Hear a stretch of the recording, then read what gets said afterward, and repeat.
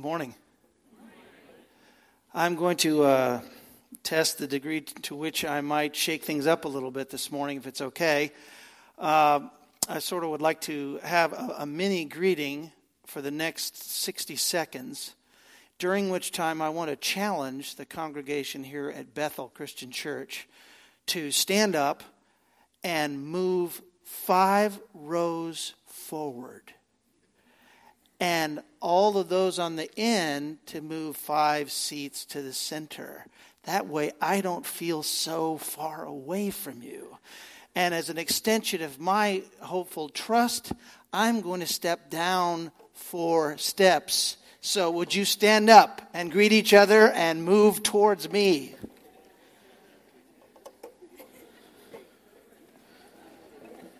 Can I sit right here? Right on.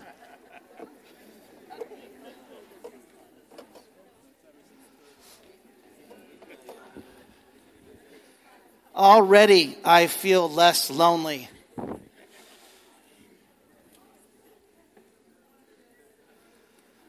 While you're making your way forward, I want to thank you. And I realize I'm no longer in the spotlight, but it's probably better that way. I feel a lot more comfortable speaking from beneath rather than from above. It was mentioned that I have spent some time as a high school mathematics teacher here in San Francisco, 3 years at Thurgood Marshall High School, 1 year at Balboa High School, and also 1 year as a middle school mathematics teacher, which tells you that I'm acquainted with suffering. And so I have done my time, as you might say. It's a delight to be with you. I have a few words that I would like to convey this morning from the Scriptures, inspired by the Scriptures. And I'd like to begin, if it's all right with you, by asking you to raise your hand if you have ever heard of a company called 3M. 3M. I believe even the icon is available. Let's see the hands again. How many have heard of 3M? Quite a few of you have. It's comprised of 6 businesses that range from the familiar office supplies to that of technology and even healthcare. It turns out, through a Google search, that the company was actually founded in 1902 as Minnesota Mining and Manufacturing. Today, it's simply 3M. Well, in a moment, I'm going to convey to you my own 3 M's, if you will, that concern the Gospel of Matthew chapter 5, verse 48, which serves as the text for today's message. And we find in that passage the following words: "Be perfect, therefore, as your heavenly Father is perfect." And I'd like us to consider this verse today under these headings: the state of the matter, the fact of the matter, and the heart of the matter. And if you have your bulletin insert, I have those 3 banner headings available for you: the state of the matter, the fact of the matter, and the heart of the matter. Well, the state of the matter is that, read out of context, it's fair to say that Jesus' words here constitute a fairly ridiculous imperative, a state of being to which we cannot possibly be expected to give much credence is even possible in this life. At such a time as this, in a church like Bethel Christian, where you find yourselves somewhat rudderless, with little momentum perhaps to be found, even substantial discouragement over friends who have left this community, fellow congregants who've become disappointed, perhaps even disillusioned, and you yourself are at a bit of a loss as to what's next. And you come looking to the Word, the Scriptures, for hope. And oftentimes you will stumble into verses like this one that make it seem like the call of God is simply beyond what you are prepared to heed. Can anybody relate? I think most of us can. I want us to remember one of the most oft repeated imperatives in Scripture, besides be strong and courageous and don't be afraid, is remember. remember that these words that we consider this morning come from the lips of the very same Savior, who in this very same gospel also said this: "Come to me, all you who labor and are heavy laden, and I will give you rest. Take my yoke upon me and learn from me, for I am gentle and lowly in heart, and you will find rest for your souls. For my yoke is easy, and my burden is light." Bethel Christian Church can count on the truth that even these elusive words of perfection today, though they are challenging, are deeply encouraging to us if we but examine them carefully. The greater context of Jesus' light yoke seems to be lost on so many people today when they consider Matthew 5:48. Be perfect as your heavenly Father is perfect. What's surprising to me is that there are scholars, people who study these things, who depict this verse as saying precisely what you and I find ridiculous. That Jesus calls us to flawless execution of moral law. By a show of hands, is there anyone here today who flawlessly fulfills these commands? I don't see any hands this time. The 3 M's that I hold with me today are these: mishandled, misunderstood, and maligned. Mishandled, misunderstood, and maligned. This passage is Exhibit A of that practice. That's my summary for the effect of many common and current approaches to Scripture in general, and to this passage especially, by importing a vast array of notions that are tied to modern philosophy, systematic theology, present-day assumptions of our culture, and personal convictions. Many people mishandle Scripture in terms of its interpretation because they assume they know what it means before they even read it. And that leads, of course, to a misunderstanding of Scripture in terms of meaning, culminating in a maligning of Scripture in terms of its impact on the lives that you and I live every day. All the while, these approaches, of course, they give lip service to the supposed authority of Scripture, while utterly failing to take seriously what the Bible actually says in its own voice and on its own terms, not ours.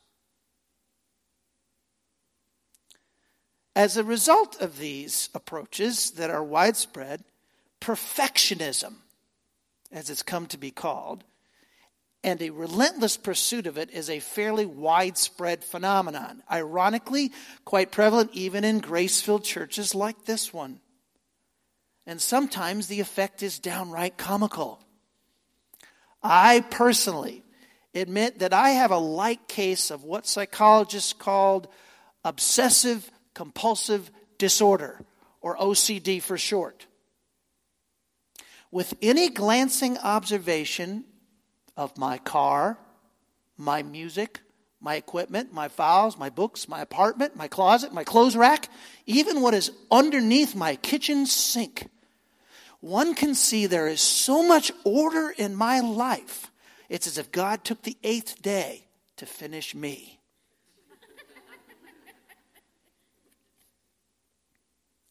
Would it surprise anybody to know that I know how long this message should take to deliver? 28 minutes. And it annoys me that I'm throwing it off just by telling you. But there is a painful, painful underbelly to such humor as this. Perfectionism is a treadmill from which there is no escape and for which there is no end. It leads down this dark, dark path to an even darker place where we assume that we will never be quite good enough or quite disciplined enough, that we will never behave quite well enough for quite long enough to please God and receive His blessing. I live there at least a couple days a week. It is a demoralizing dance that has no joy and for which by grace, thankfully, there is no dance partner. Because God stops the music and says, that's not the right song, and I'm not going to let you sing it.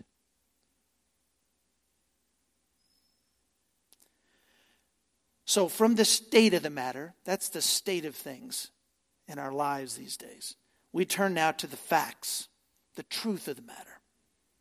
The fact of the matter leads us to raise a couple questions. And here's the first one. As to this perfection which Jesus speaks, we must ask, to what does it refer? The immediate context of the passage provides our answer. And I'm going to read it for you now, and it should be on the screen behind you. Behind me, I should say. You have heard that it was said, you shall love your neighbor and hate your enemy. But I say to you, love your enemies and pray for those who persecute you, so that you may be children of your Father in heaven.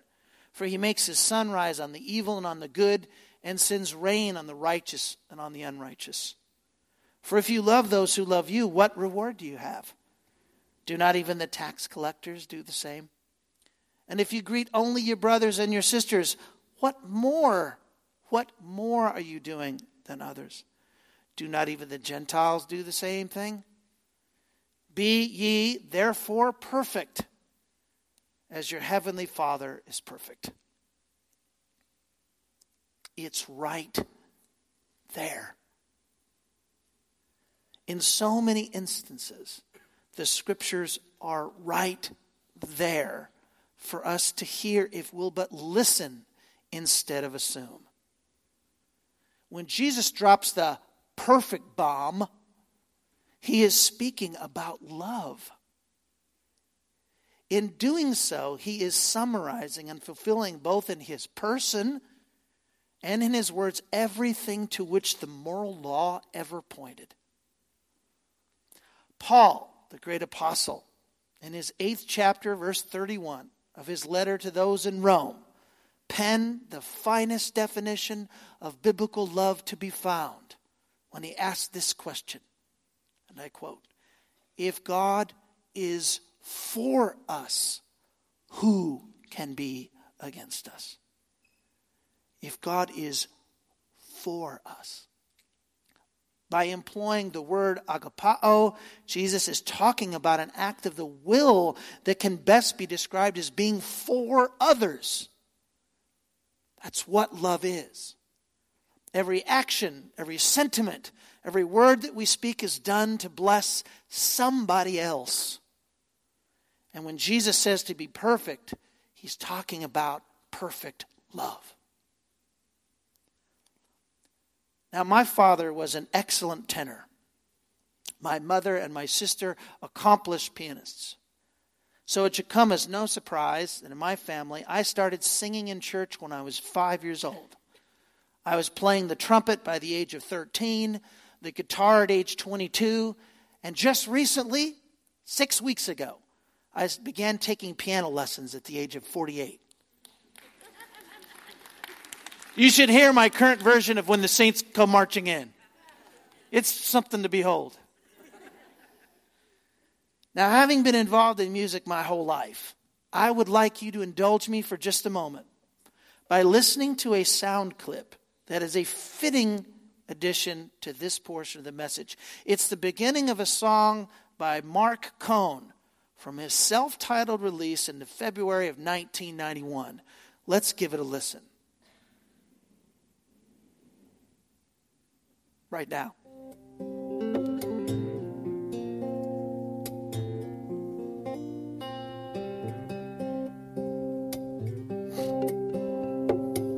Down by the boathouse at Shaker Lake,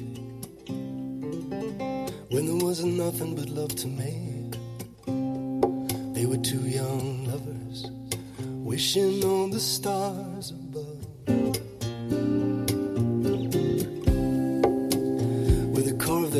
was in an old birch tree with a heart and an arrow and a 63. You had to be blind not to see. It was a perfect love.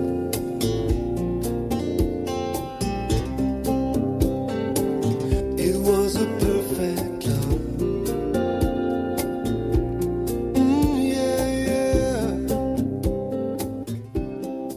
love. Perfect love. It's what all of us single folks are waiting for. Meanwhile, all the married folks are saying to the single folks, don't hold your breath.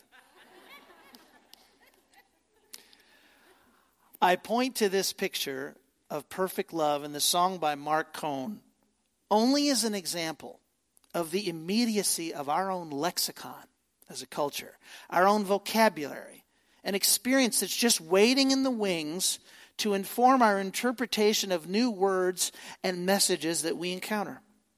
It's obvious that this is not the kind of love that Jesus is talking about. This fact gives rise to our second question, which is this: if love is his concern, what might he mean by perfect? Now we have to remember that meaning of language, particularly, it's socially constructed. This came home to me as a math teacher a few years ago. I'd been teaching in high school, as I mentioned, on and off for about a decade. And I remember there were a couple of my students that were making remarks to me about my car. And you know my car is immaculate.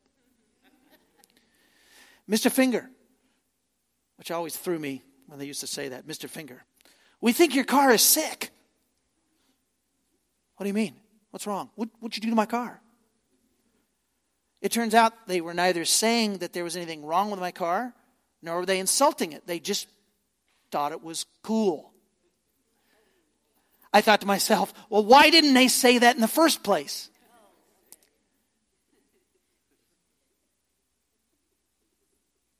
They did. That's exactly what they said. They said it in their own lexicon, their own language. Sick is good. Apparently. Now Matthew, in our case, in this setting, uses the Greek word teleos. Here it's translated with the English word perfect. There were only 3 times that word's used in his whole gospel. 2 of them right here in this passage. The other, wouldn't you know it? It occurs in a social setting. Matthew 19, verse 21, which I read for you now. A young man comes up to Jesus and asks him, what good deed must I do to inherit eternal life? Jesus responded by saying, why do you ask me what is good? There is only one who is good. If you wish to enter life, keep the commandments. And the man asked him, which ones? Jesus said, you shall not murder, you shall not commit adultery, you shall not steal, you shall not bear false witness, honor your father and mother. Also you shall love your neighbors yourself. And the young man said, I have kept all these. What do I still lack? Jesus said, if you wish to be perfect, go sell your possessions and give money to the poor. Jesus wasn't addressing a place where he messed up. He was addressing something he was missing. Missing. Teleos, perfect, doesn't mean flawless. It means whole. It means complete. What a breath of fresh air. This word is not a club with which we are to be beaten, but a message by which we are to be redeemed. Perfect love is given not only to one another, it's given to every other. Every other. Perfect love is love indiscriminately and recklessly given, not just to friend and family, but to stranger and to enemy, especially these. especially these. He's addressing what he earlier referred to as salt of the earth, that substance of character which makes his followers different, what makes his own recognizable in distinction from the world around about. So what is different about those who follow Jesus? If we're just as inclined to drop a colorful word when we hit our finger with the hammer, how does that make us any different from the guy in the garage next door? The difference is that we're called by Jesus to be advocates of those who have nothing to give us in return. Those who have no reason to believe that they should receive anything from us. Strangers, for instance, and better yet, enemies, people who are at odds with us, people who talk differently, they dress differently, they think differently. Apparently they work for Apple. Maybe even like those that are sitting in the pew right now within about 6 feet of you. Shifting our understanding from perfect as flawless to perfect as whole and complete doesn't necessarily make this imperative a whole lot easier to honor, but it does make it possible. It does make it possible. It makes more sense of a Jesus who, though fully divine, was fully human himself when he stood up that day to address blood and flesh men and women like the ones I am addressing this morning. He would not put a yoke upon us with which we can't carry. He would put a yoke upon us that is light, easy, life-giving. This new fact of the matter brings us finally to the heart of the matter. The heart of the matter. Jesus has got no interest in shaping us into white-knuckle, I'll do what you ask me, despite myself, behaviorists. I'll say that again. He's not trying to make us white-knuckle, I'll do what you ask, despite everything in me, behaviorists. The heart of the matter is just that. It's what he's most interested in. Our heart. Cardias. While his remarks on perfect love conclude this immediate passage that we've read, they also conclude the first chapter of Matthew, the first big portion of what they call the Sermon on the Mount, a series of 6 occasions where we can hear Jesus say, and I will quote him here, "You have heard that it was said in times of old, but I say to you now." Everyone is an example of his first major point in Matthew 5:20, where he says, "For I say to you, unless your righteousness," what? "Exceeds, goes past." You see the completion going on? "Unless it goes past that of the scribes and Pharisees, you will never enter the kingdom of heaven." We now can see how teleos is actually a comment about finishing the work.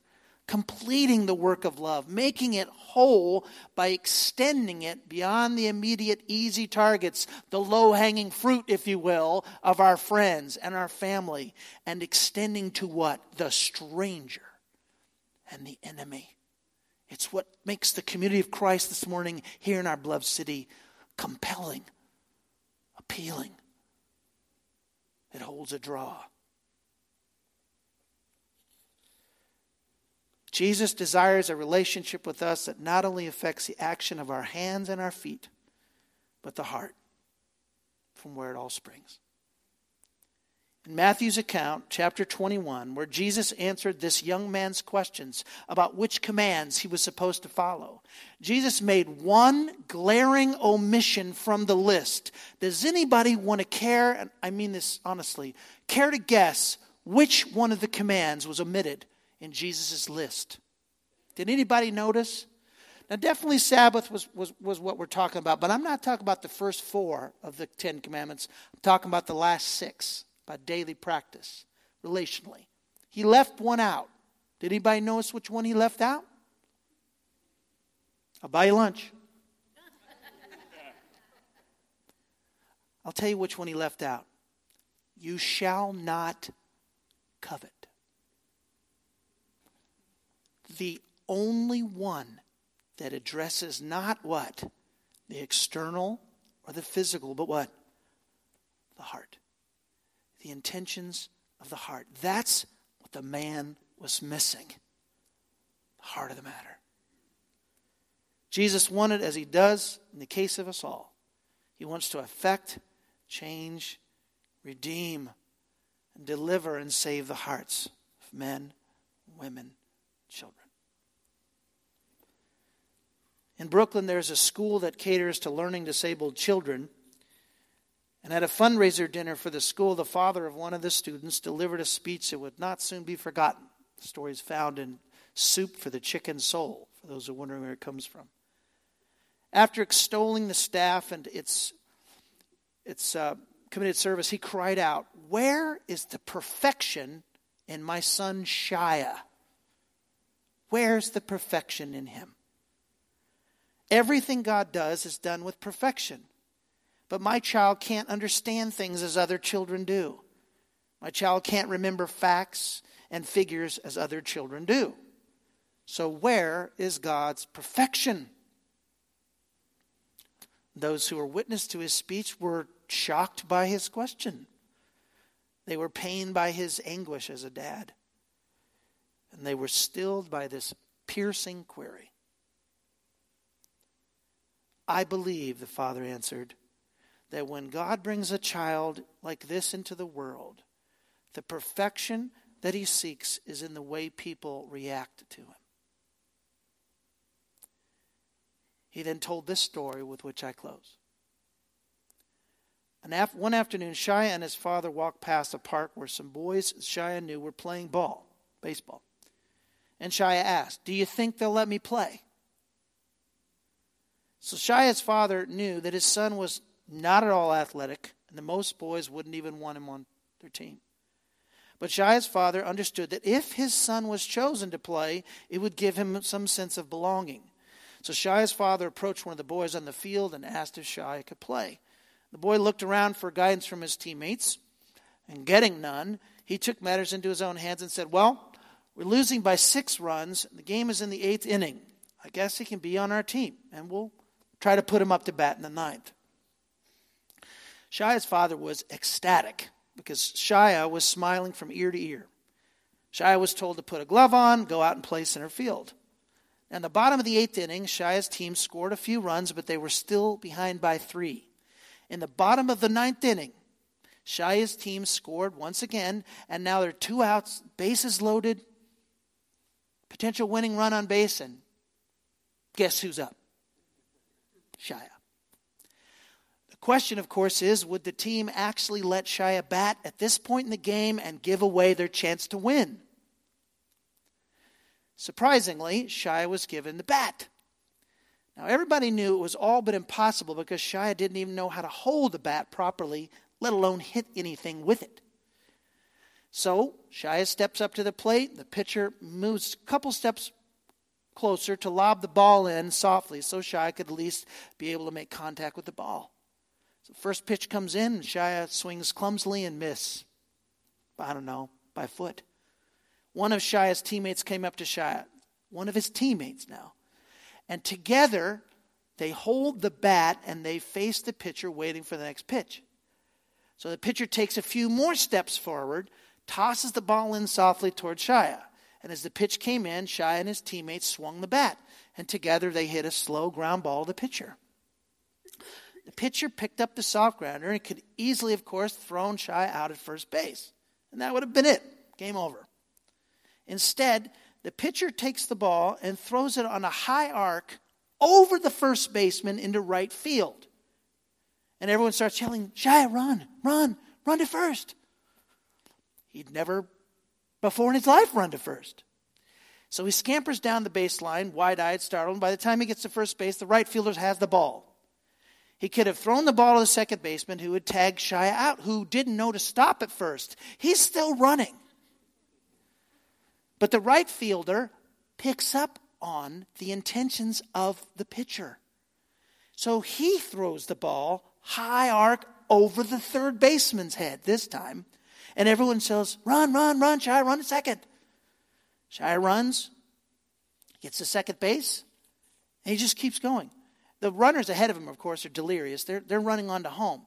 And Shire reached second, and the opposing shortstop now, third player on the opposing team, runs over to him and turns him in the right direction, says, run to third, run to third. And Shire rounds third. Now, by then, both teams, opposing team included, are out on the field. They're running behind him as he runs into home and steps on the base. All 18 players lift him up on their shoulders, and they make him a hero as he just hits this grand slam to win the game. And this is what his father said. That day, those 18 boys reached their level of God's perfection. By his grace, may you and I do so as well. Will you pray with me? Father, with thanksgiving we come. With amazement at the wonder of your grace and mercy over us, even at our worst moments, and perhaps even especially at those. We are grateful for your sovereign faithfulness to us and to our communities, to a community like this one. Times of transition, times of uncertainty, where we seriously dwell in a very, very, very large pool of I don't know. We don't know. We give you thanks that in the darkness your light shines the brightest. That your guidance and direction in life never fails. Better understood, never ends. We call upon it this morning and ask you to bring us forward, to lead us on, O King eternal, as the hymn says. We pray that you would pour your Spirit out upon this remarkable community, sustained over the years by your kindness and mercy. That you will give direction and wisdom and counsel to the leadership, that they might help best discern what the future holds as you see fit and guide and direct. We pray, Lord, for each individual here, the decisions that are faced by us all, that you would guide our steps this week as we seek to be faithful, to be good reflections of Christ in our world, merciful and kind to those that are different than us. We give you thanks, Lord. Give us a grateful heart, collectively and individually, that we might return our praise and thanksgiving to you with every breath. And on this Sabbath day, we return it to you. In Jesus' name.